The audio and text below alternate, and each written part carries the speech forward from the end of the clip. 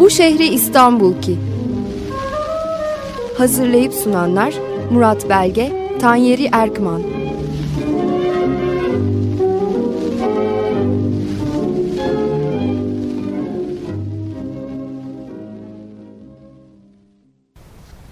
Merhaba sevgili dinleyiciler. Burası 94.8 Açık Radyo.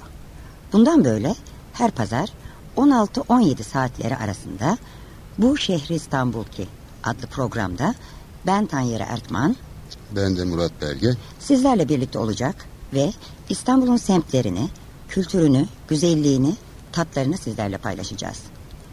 Programımız özellikle gençlerin ilgisini çeker, onları yaşadıkları şehri keşfetmeye, güzelliklerini görmeye, çirkinlikleriyle savaşmaya iterse sevineceğiz. Her programa bir İstanbul şiiriyle başlamayı düşündük. İşte ilk programımızın ilk şiiri. Ziya Osman Saba'dan İstanbul. Seni görüyorum yine İstanbul. Gözlerimle kucaklar gibi uzaktan. Minare minare, ev ev, yol meydan. Geliyor Boğaziçi'nden doğru bir iskelenden kalkan vapurun sesi. Mavi sular üstünde yine bembeyaz Kız Kulesi. Bir yanda serin sabahla beraber doğduğum kıyılar Beşiktaş'ım. Baktıkça hep semt semt, yer yer, 5 yaşım, 15 yaşım, 20 yaşım. Durmuş bir tepende okuduğum mektep. Askerlik ettiğim kışladır ötesi. Bir gün bir kızını benim eden evlendirme dairesi. Benim de sayılmaz mı oralar? Elimi tutar gibi iki yanımdan. Babamın yattığı küçük su, anamın toprağı Eyüp Sultan. Önümde açık kollarıyla Boğaz. Çengelköy'den aktarma Rumeli Hisarı. İstanbul, İstanbul'um benim. Kadıköy'ü, Üsküdar'ı. Gün olur, köprü ortasında durur, anarım adalarda çamların uykusunu. Gün olur, Beyoğlu'nu özler içim. Koklamak isterim tünelin kokusunu. Bulut geçer üstünden, gemi gelir yanaşır. Bir eski türkündür kulağıma fısıldar. İçi dolu çamaşır. Göğsümde tanıdım ayın 14'ünü. Kırlarında bilirim baharı. Her şey, içimde her şey İstanbul yadigarı. Bir daha görüyorum seni dünya gözüyle. Göğün hep üstümde, havan ciğerlerimdedir. Ey doğup yaşadığım, yerde her taşını öpüp başıma koymak istediğim şehir.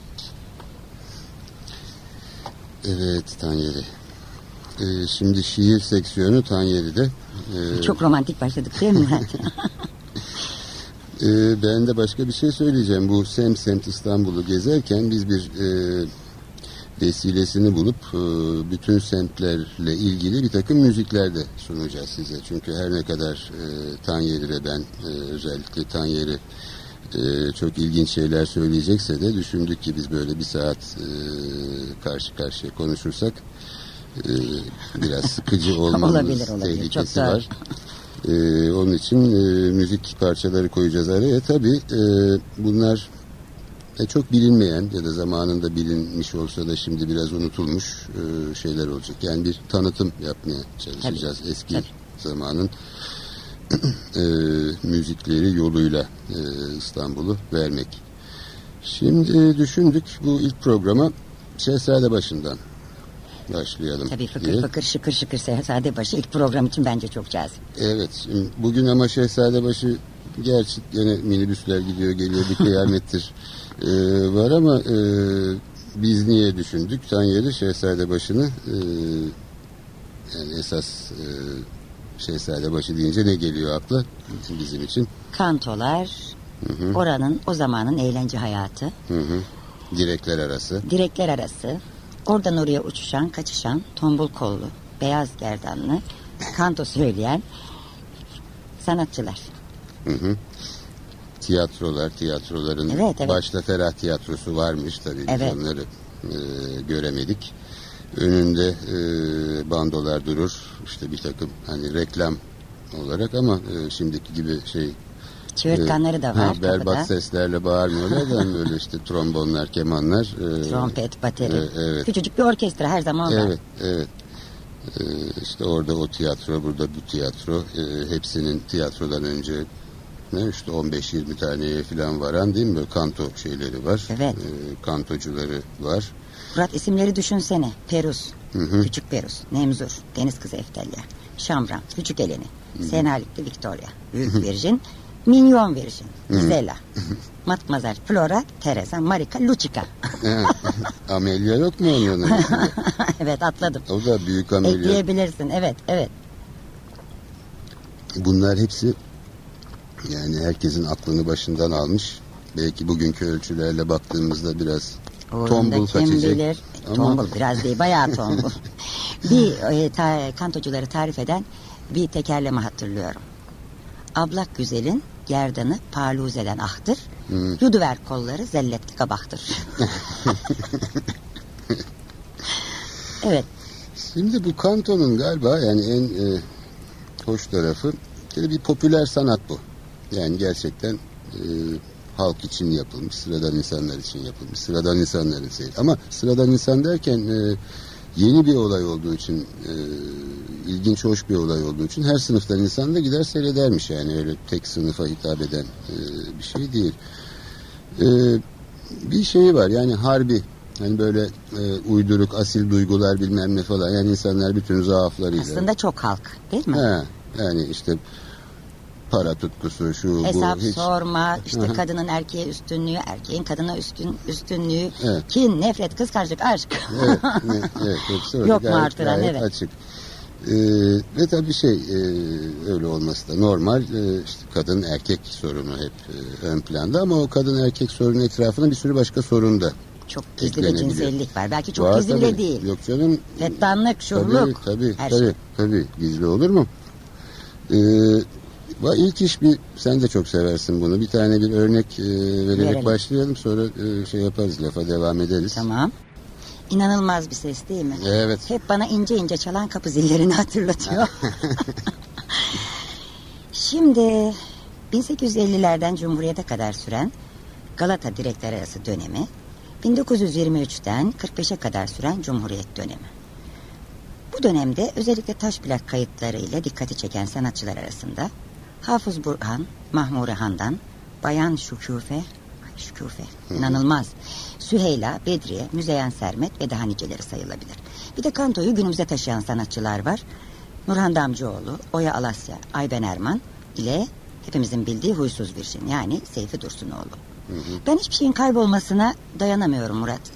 Yani bütün eskiden yaşananlar, kültürümüzde ne varsa bütün olanlar yaşatılmalı, hatırlanmalı ve kaybolmamalı. Kuşaklardan kuşağa aktarılmalı. Hiç olmazsa insanların biraz farkında olmalarını istiyorum. Evet. Vallahi biraz sanırım toplumların hayatı böyle. Yani bazen unutmak istiyorlar sanki bir şeyleri. Hatta uzun sürede unutuyorlar falan. Sonra bir şeyler başlıyor. Ya neydi bu? Ne olduydu? Arayışla. Falan diye. Ondan sonra işte orada üzülecek şey bazen bu. Arayış başladığı zaman bulabilecek şey kalmamış oluyor. Birçok şeyin yok olması. Kayıt kalmıyor. Bizim şu işte şimdi çaldığımız şeyler, hani ben bir sürü taş plak topladım bilmem ne. Bu programda yapacaklarımızda bile mesela birisinin başı gitmiş. Bir tanesinin sonu gitmiş. Çünkü ne bileyim işte hatırlıyorum, o taş plak kırıktı. Sonuna gelince iğneyi kaldırmak zorunda kalıyordum falan. Şimdi bir dakika, Şehzadebaşı'nda izledik, ben bir şeye gireyim. Şehzadebaşı, niye Şehzadebaşı? Çünkü Şehzade Camii var burada. Şehzade Camii, semtin bu anıtsal yapısı, İstanbul'da pek çok benzerleri gibi bir Mimar Sinan eseri. Muhtemelen Sinan bunu Kanuni'nin kendi camisi olarak başladı.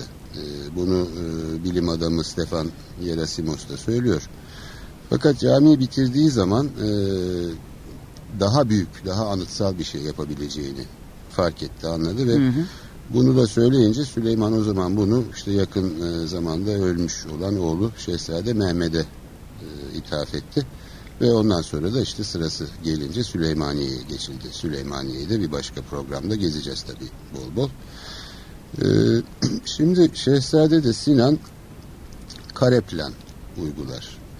Kubbe karenin üstüne oturur ve dört yanından 4 yarım kubbe ile çevrilmiş ve desteklenmiştir. Çünkü kubbeli bir bina yaptığın zaman burada mimarlığın yanı sıra mühendislik marifeti. Yani o kubbenin, koskoca kubbenin ağırlığını nasıl taşıyacaksın? yanlara doğru yaptığı basıncı nasıl durduracaksın? İşte onun için bu yarım kubbeler falan çeşitli üsluplar geliştirmişler. Burada Sinan dediğim gibi bu 4 yarım kubbeli kare planı uygulamış. Bu şu bakımdan ilginç. Tam bir simetri veriyor. Evet. Simetri de hoş bir şey tabii. Ama biraz da sıkıcı bir şey de olabilir. Her zaman değil. Dikkat edilirse sonradan Sinan sonrasında yapılmış bütün anıtsal diyebileceğimiz boyutlarda camilerin planları Şehzade'yi tekrar eder. İşte Sultanahmet öyledir. 18. yüzyılda depremde Fatih Camii yıkılınca yeniden yapılır. Gene bu kare plan uygulanır. Son artık klasik diyebileceğimiz yeni cami gene kare plandadır. Demek ki onu bir mükemmeliyet ölçüsü olarak kabul etmiş Osmanlı mimarları ve hep bunu tekrarlamışlar. O simetriyi ayrıca dışarıda özellikle birçok süslemelerle vesaireyle Sinan hani bir monoton ve sıkıcı olmaktan çıkarmış. İşte o zamandan bu yana da Şehzadebaşı semti adını almış burası. Başlıca anıtsal yapı o bölgede Şehzade Camii. Tabi etrafında çok güzel türbeler falan da var. Türbelerin içindeki çiniler çok güzel. Bunları mutlaka görmek, gezmek gerekiyor. Şimdi tekrar Şehzadebaşı'nın direkler arasına dönersek bizim kanto faslına, ben oradan pek uzaklaşamıyorum. Şimdi kantolar tabii böyle tek erkek tek kadın söylüyor falan, fakat daha da hoşu genellikle düetler var.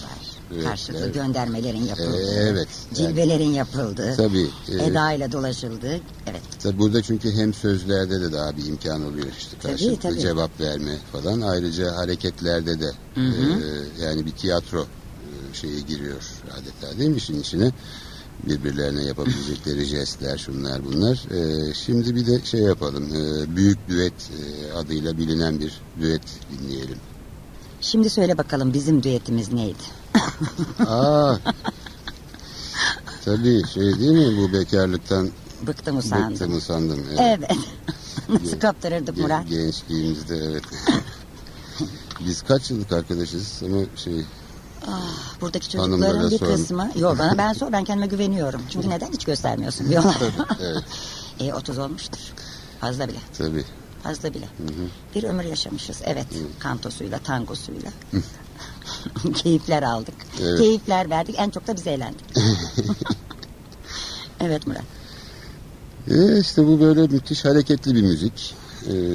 Ki yani bizim geleneksel şeylerimizde, müziklerimizde görülmeyen bir tempo var. Dolayısıyla doğrudan doğruya şehirleşmeyi de anlatan bir şey bu. Yani işte kırsal müzikler, kırsal hayat tempoları gibi ağır kırsal kökenli müzikler yahut eski İstanbul'un işte müzikleri oldukça ağır. Ama modern çağa girdiğimizde hayat tempoları hızlanıyor. Tabii bu işler İstanbul'da bir yerde büyük Beyoğlu'nda başlamış yani bütün bu işte alafranga. Çok büyük bir odak orası. Tabii. Evet. Ama kısa zamanda yani bu işte kantoda herhalde şey diyeyim, bel canto, İtalyanca bel canto. Evet. Kanto Latince cantus, İtalyanca kanto sözcüklerinden gelmiş, şarkı, ezgi anlamında. Genellikle güftelerine göre sınıflandırılıyorlar. Ama o zamanlarda biraz da bu güfteler hep hoppa göndermeleri olan şeyler olduğu için günümüzde kanto bestecileri pek bilinmiyor.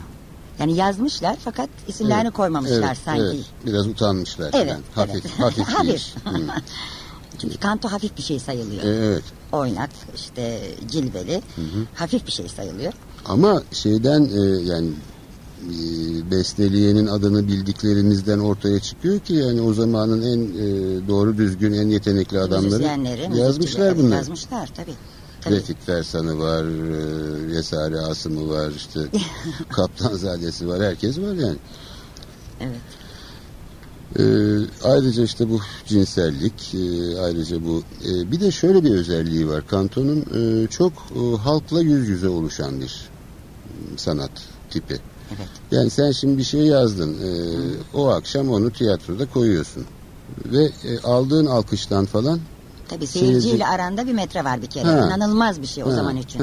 Yani Dolayısıyla ya şurası ağır mı oldu diyorsun ya da işte burada bu espri iyi kaçmadı mı diyorsun. Seyirci katılıyor bir kere oraya. Evet, o çok önemli. Evet. Laf atıyor, efendim katılıyor, el çırpıyor. Hatta bazen silah bile atılırmış. Doğru mu hatırlıyorum? Vallahi derler. Olmaz mı böyle memlekette? Yani o işte adam gelecek. Ay keşke göreydik. Kamelya o zaman bu ya. programı yapamazdık. Tek tek olurduk. Kamelya'ya, Amelya'ya aşık tulumbacı gelecek orada elbette. Yani o kamelya orada bir başka adama hafif göz süzer gibi olduğunda hadi onu bakalım, kimse tutamaz olacak, silahını. Sarılacak işte o gece öyle bitecek falan tabii.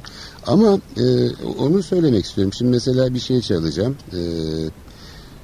Bu eski Ramazan programlarını da Fehmi Ege'ye anlattırmışlar ve çaldırmışlar. Şimdi bu perde aralarında falan seyirci şey yapmasın diye, yani şimdi mesela kantolar bitmiş de tiyatro başlayacak vesaire. O çalgıcılar orada bir takım komik numaralar yaparlarmış. Bunu çifte kiriş diyorlar. Mesela kemanla bir şey canlandırıyor evet, falan. kuş taklidi yapacak. Mesela kuş taklidi yapıyor işte. Mahallede yangın çıkmış, onu şey yapıyor falan. Şimdi böyle bir hikaye var. Hüsamettin Bey anlatıyor Fehmi Ege. Sünnet düğünü yapıyor. İşte çalgılar var falan. Fakat orada bir aile tanıdığı öyle biraz sessiz sakin oturuyorlar. Gidiyor onlara diyor yani bir şey mi oldu, canınız mı sıkıldı filan. Ahbabı da diyor ki yok yani canım sıkılmadı ama ben işte Alaturka pek sevmem, alafranga severim filan diyor. Onun üzerine aman diyor bizim işte Kemani Kirkor Efendi Paris'te kalmıştır. Gayet iyi alafranga da bilir. Söyleyeyim çalsın, işte gidiyor Kirkor'a. Ha ne çalsın diyor. Misafir de Liszt'in 2. Rapsodisini istiyor. İşte gidip Kirkor Efendi'ye söyleyince tabii efendim diyor Kirkor Efendi. Ben diyor seneler senesi Paris'te icra-i musiki eylemişim. Derhal diyor şey yapalım, çalalım. Çıkıyor kemanla alıp şimdi diyor efendim ümumi istek üzerine, arzu üzerine, tabii istek olur mu o zaman? Size diyor Rapsodi'nin 2. listini çalacağım diyor. Ve bu şeyi çalmaya başlıyor.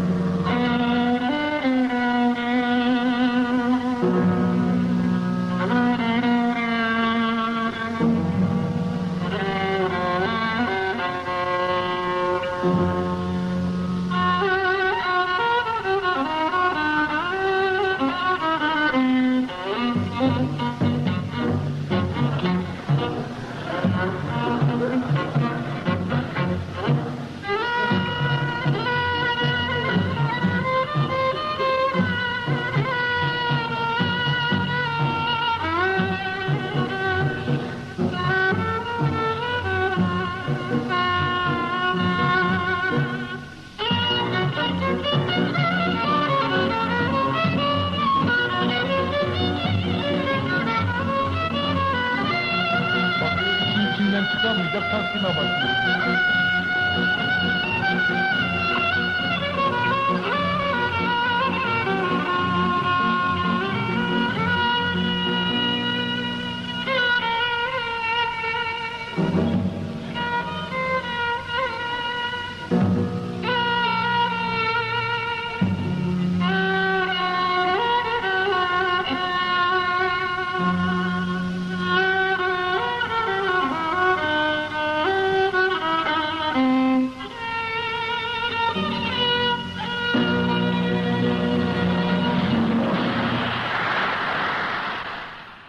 Acaba konuk istediğine pişman oldu mu diye düşünüyorum. Kirkor Efendi'nin Rapsodisi biraz böyle beni bir hoş etti. Sonunda işte şeyde oradan duyulmadı tamam ama Fehmi Ege başlıyor Taksim'e dedi. Yani ne kadar senelerce Paris'te de kalsa Kirkor Efendi sonunda buradan yetişme olduğu için. Ama şunu söylemek istiyorum. Şimdi hani o seyirci diyoruz. İşte mesela Liszt'in Rapsodisi. Yok efendim Rapsodi'nin listi diye tersinden söyleyince bunun işte espri olduğunu anlıyor falan. Evet. Yani öyle çok şey dünyadan habersiz filan bir seyirci olmadığı anlaşılıyor. Yani ne zaman o Liszt'in Rapsodisi'ne benzer başlayan parça iyice Alaturka'ya döndü. İşte orada insanlar gülmeye başlıyorlar falan filan. Demin katılım dedik ya, yani o kadar her şeyin farkında ki seyirci, o kadar meraklı, o kadar duyarlı ki olaya katılması da bunun bir göstergesi bence zaten. Tabii. Yani öyle şey değil, boş bir olay değil. Yani biz genellikle böyle bir Osmanlı'yı küçümseme şeyimiz vardır, eğilimimiz vardır. Oysa hani bugün olan bir sürü iyi şey falan ta o zamanlardan başlamış. Düşünsene mesela Kanto'ya gidilecek. Öyle okuduk, öyle dinledik, gördük. İnsanlarda önce bir hazırlık süreci var. İşte efendim bıyıklar kalıba konuyor. Fesler kalıba konuyor. Sinek kaydı tıraşlar olunuyor. İşte bir hazırlık dönemi var. Peki ben bunu hep düşünmüşümdür. Şimdi bir tiyatro galasında ilk gece insanlar bir şey üretmişler. İşte onu sergilemek istiyorlar. Bakıyorum gerçekten özensiz, ayağı çamurlu. Efendim üstünde bir belki de biraz pis bir blue jean. Dünya kadar insan orada olabiliyor. Yani keşke onlardan biraz alıntılar insanlar hayatlarına geçirebilse diye düşünüyorum. İşte şimdinin de bir sere serpeliği var diyelim. Güzel sere serpelik her zaman çok güzel. Yani bunu baskı olayı olarak değil de nerede nasıl... İçinden gelmiş. Şimdi gene Şehzadebaşı'nda biraz şeyden çıkalım. Tiyatrodan gene etrafa bir göz atalım. Bakalım. Şimdi burası eski Roma-Bizans İstanbul'un da önemli bir parçasıymış. Philadelphia Meydanı var burada. Zaten şeyde oralara gelir. Bozdoğan kemerinin doğu ucu bu yakınlarda biter. Valens kemerinin. Bizans'ın ya da Roma'nın şehir sistemi hani bu ızgara sistemi denilen yani birbirini dik açılarla kesen sokaklar falan. Bir ana yol var Mese diye. Ondan başka semtlerde de herhalde söz edeceğiz çünkü hep çıkacak karşımıza. Aslında bugünkü ana yol bu. Yani İstanbul. Her yol oraya çıkıyor. Değişmiş ama tabii bir yerde coğrafya var yani. İşte o yol rasyonel olarak oradan geçiyor. Sultanahmet'ten başlıyor işte Çemberlitaş, Beyazıt, Aksaray. O arada bir çatallar yapıyor. Y harfi gibi yani çatallaşıyor ve forumlara geliyor bu yol. Yani meydanlar oluyor etrafında. İşte sütunlar, dükkanlar vesaire. İşte o meydanlardan birisi de öteden beri, başından beri bu Şehzadebaşı'nda imiş. Ve burada şey var, bir Bizans yapısı, kilise hala var. Sonradan o camiye çevrilmiş. Kalenderi dervişlerinin tekkesi ve camisi olmuş. Onun için de kalenderhane diyoruz şimdi. Bu kilise de ilginç, yani güzel bir Bizans yapısı. Fakat özellikle şu bakımdan ilginç. Şimdi 1204'te Latin işgali oluyor. İstanbul 2 kere zaten fethedildi. Bir bu Latin işgali, bir de bizimki.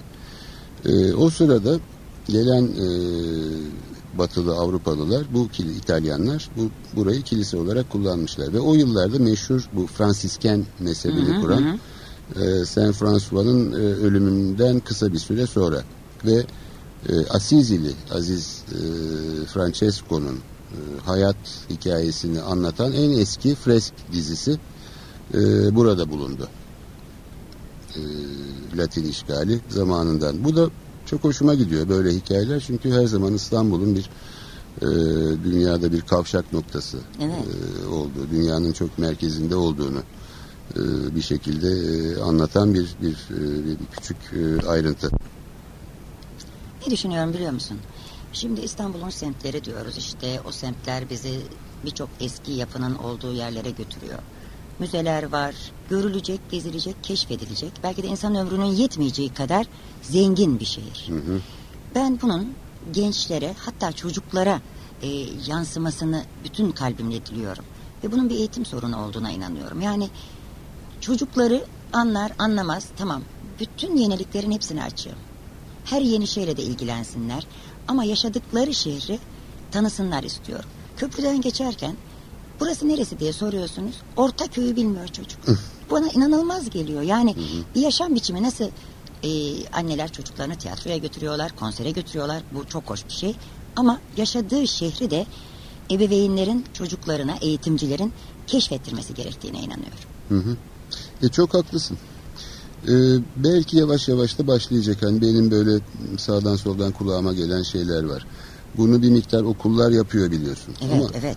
bazen rastlıyorum, seyrek rastlıyorum.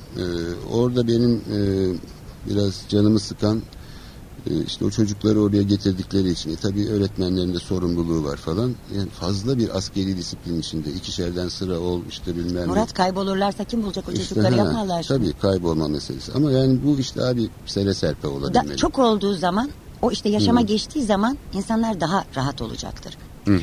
Oradaki herhangi bir porselen kafasına takılabilir. Rengi kafasına takılabilir. Bahçesi onun çok ilgisini çekebilir. Yani mutlak gitmeli. Evet. Avrupa'da çok sık görürüm. Bilmem ne bileyim işte Amsterdam'da Van Gogh Müzesi'ne gidiyorum. Evet. Bir bakıyorum orada 15-20 tane işte ilkokul çağında çocuk oturmuşlar yerlere. Gayet rahat. Evet. Bir tane resmin başında. Ses yok, çıt yok, uyaran yok. Dursuz, öyle yap, böyle yap diyen yok. Çünkü çocuk orada nasıl davranacağını doğal olarak öğrenmiş. Evet. Ailesinin yaşama biçimi içinde olduğu için hiçbir problem yok. İşte o çok güzel. Evet. Evet, inşallah bunlar olur. Şimdi bu düet tipi şeylerin dramatik yapıya yaklaşmasından söz ediyordum. Maalesef başını kaybettiğim bir kasette şey var. Bir düet var. Hacı Münir Özkul galiba söylemiş, doğru hatırlıyorsam. Burada da bir sürü dramatik şey olduktan başka böyle çok sevimli bir yapı. Şimdi bir nakarat söylüyorlar. Hangisi o Murat? Nakaratı adı. Şimdi bunu önce o kaybolan kısımda seyircilere söyletiyorlar. Böyle tara tara tara tiri tom filan gibi bir nakarat. Fakat kanto devam ettikçe işte böyle çeşitli hani biraz yaramaz şeylerden bahsediliyor. İşte sinemalara gidip sevişmek falan filan gibi.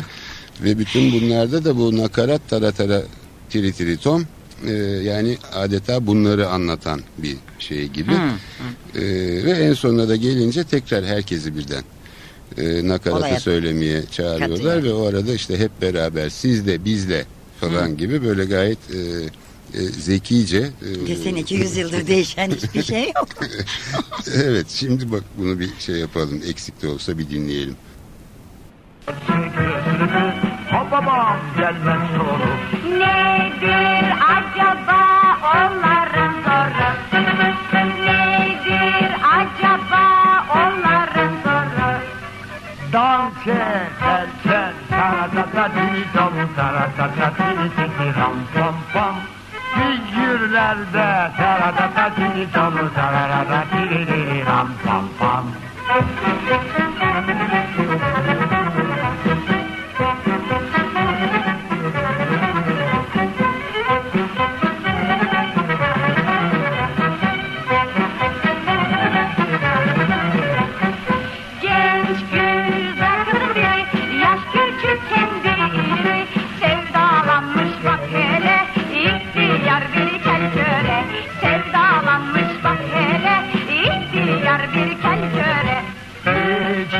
Sevdalanmış gel göre o kız.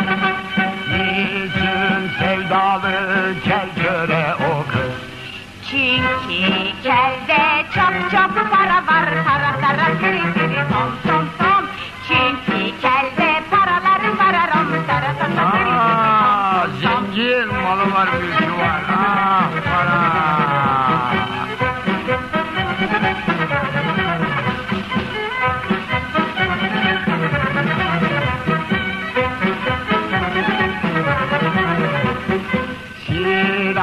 Malolcaları önsüzlerle hep dolu. Hepsi de drama meraklı. Ne deme niye haklı. Hepsi de drama meraklı. Ne deme niye haklı. Nedir acaba sinemanın hikmeti? Nedir acaba sinemanın hikmeti? Karanlıkta taratata tiri tom taratata tiri tiri ram pom pom. Localarda neler taradan diye Şap şap şap.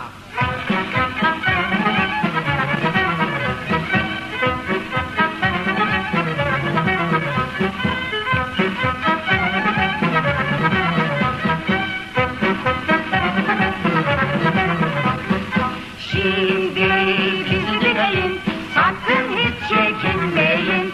Siz de bizle beraber nakaratı söyleyin. Siz de bizle beraber nakaratı söyleyin. Şimdi başlıyor dikkat ediniz. Şimdi başlıyor dikkat ediniz. Nakaratı taratatatatiri tomu taratatatatiri tom tom tom. Hep beraber taratatatatiri tomu taratatatatiri tom tom tom. Siz de bizden taratatatatiri tom taratatatatiri tom tom tom. Hep beraber taratatatatiri tom taratatatatiri tom tom tom.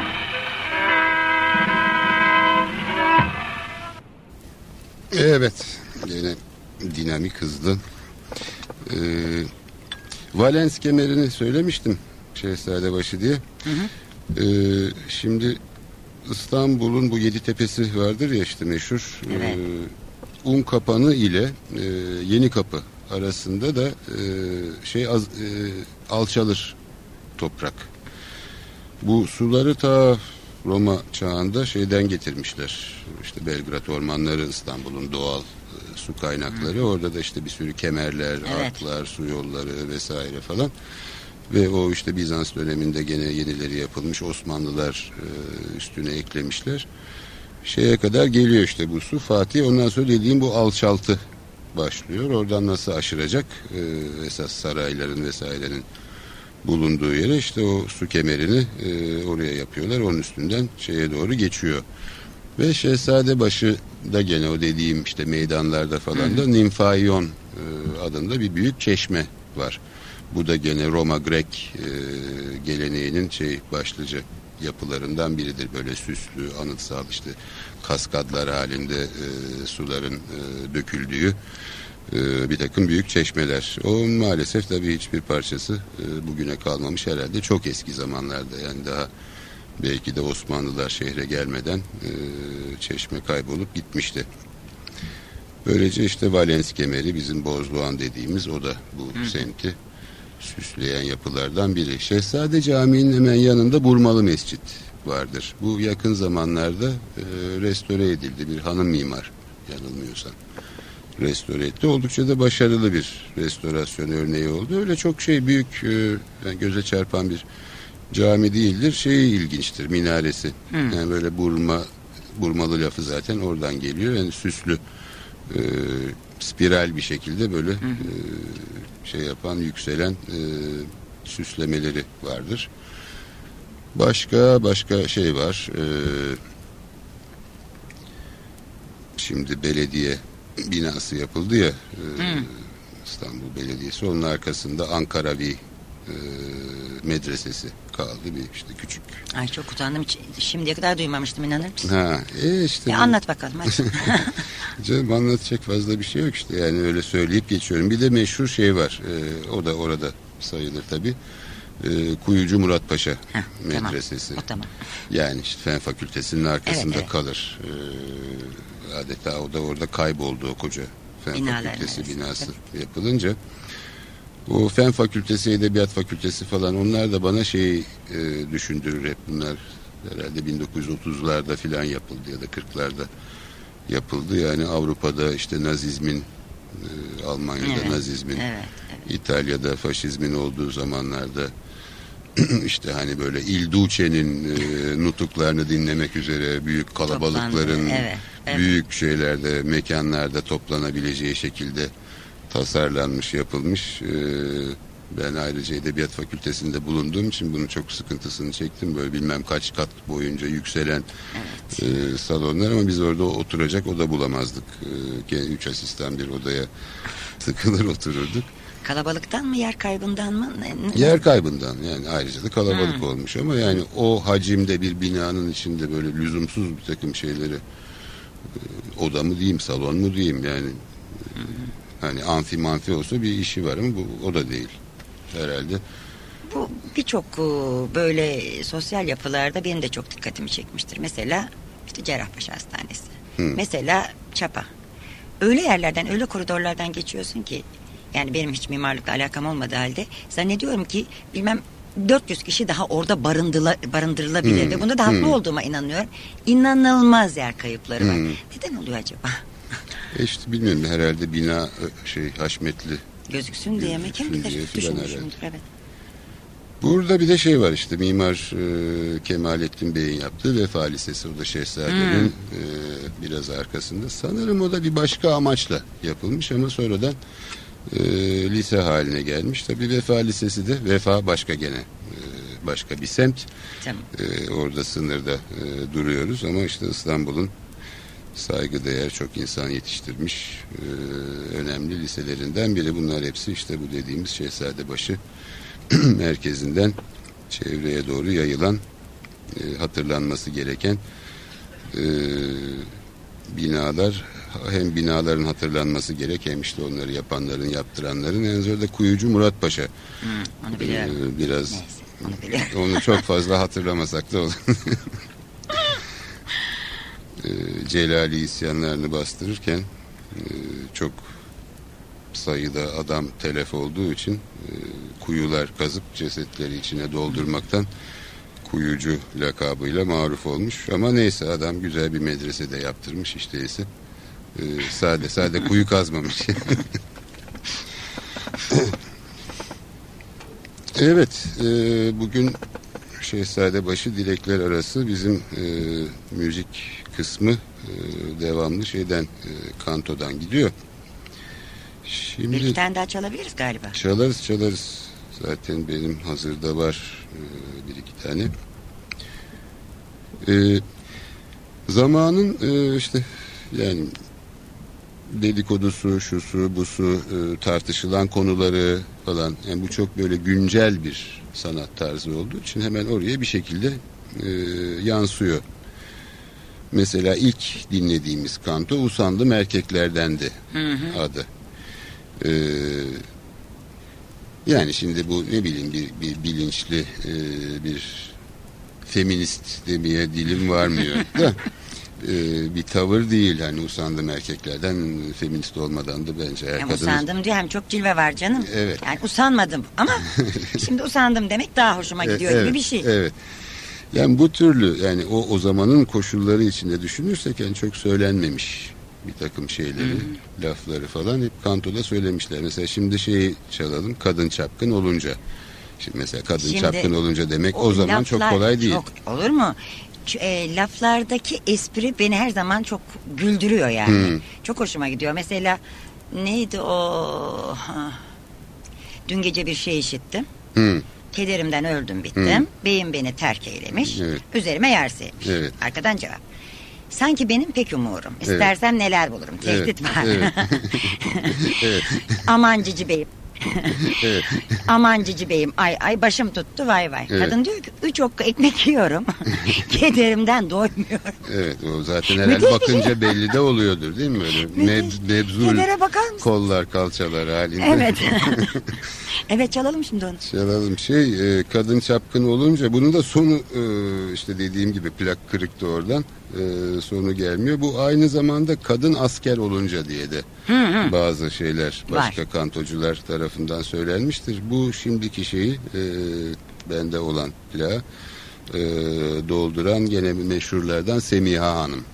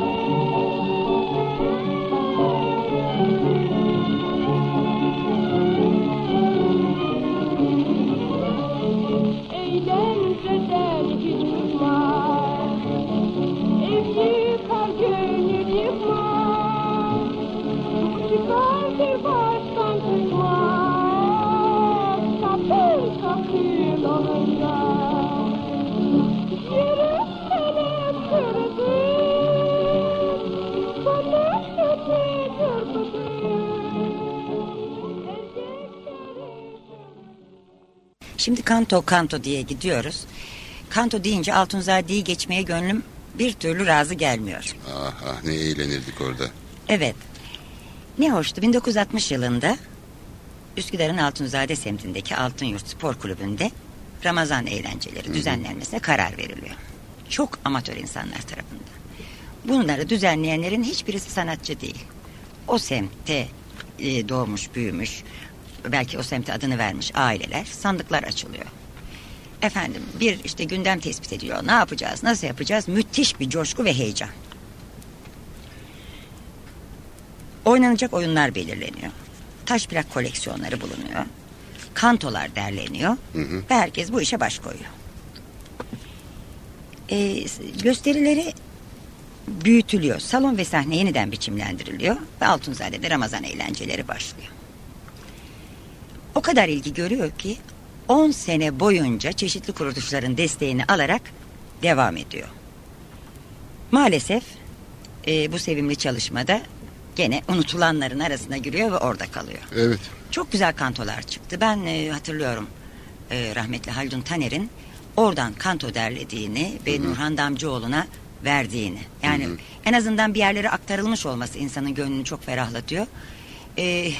Ve oradaki bir alay oyunu, bir alay kantoyu, seyircilerin mantar tabancalarını, işte amatör orkestrayı, bunların hepsini unutmak benim için mümkün değil. Evet, sonunda galiba insanlar biraz uzaklaşmak zorunda kaldılar falan, işin içinde olanlar, değil mi? Evet. Hep herkes çok amatördü. Yani meslekleri, işleri, güçleri var. Evet. Ve 10 sene devam etmesi de seyircinin inanılmaz desteğini aldığı için. Tabii. Ben hatırlıyorum. Çünkü... Elçiliklerde oynandı, konsolosluklarda oynandı. Evet. Ve üretildi. Ne yazık ki hep onu düşünüyorum Murat. Bizim biriktirmeciliğimiz, yani arşivciliğimiz çok az. Çok bence bir toplumda çok büyük bir eksik bu.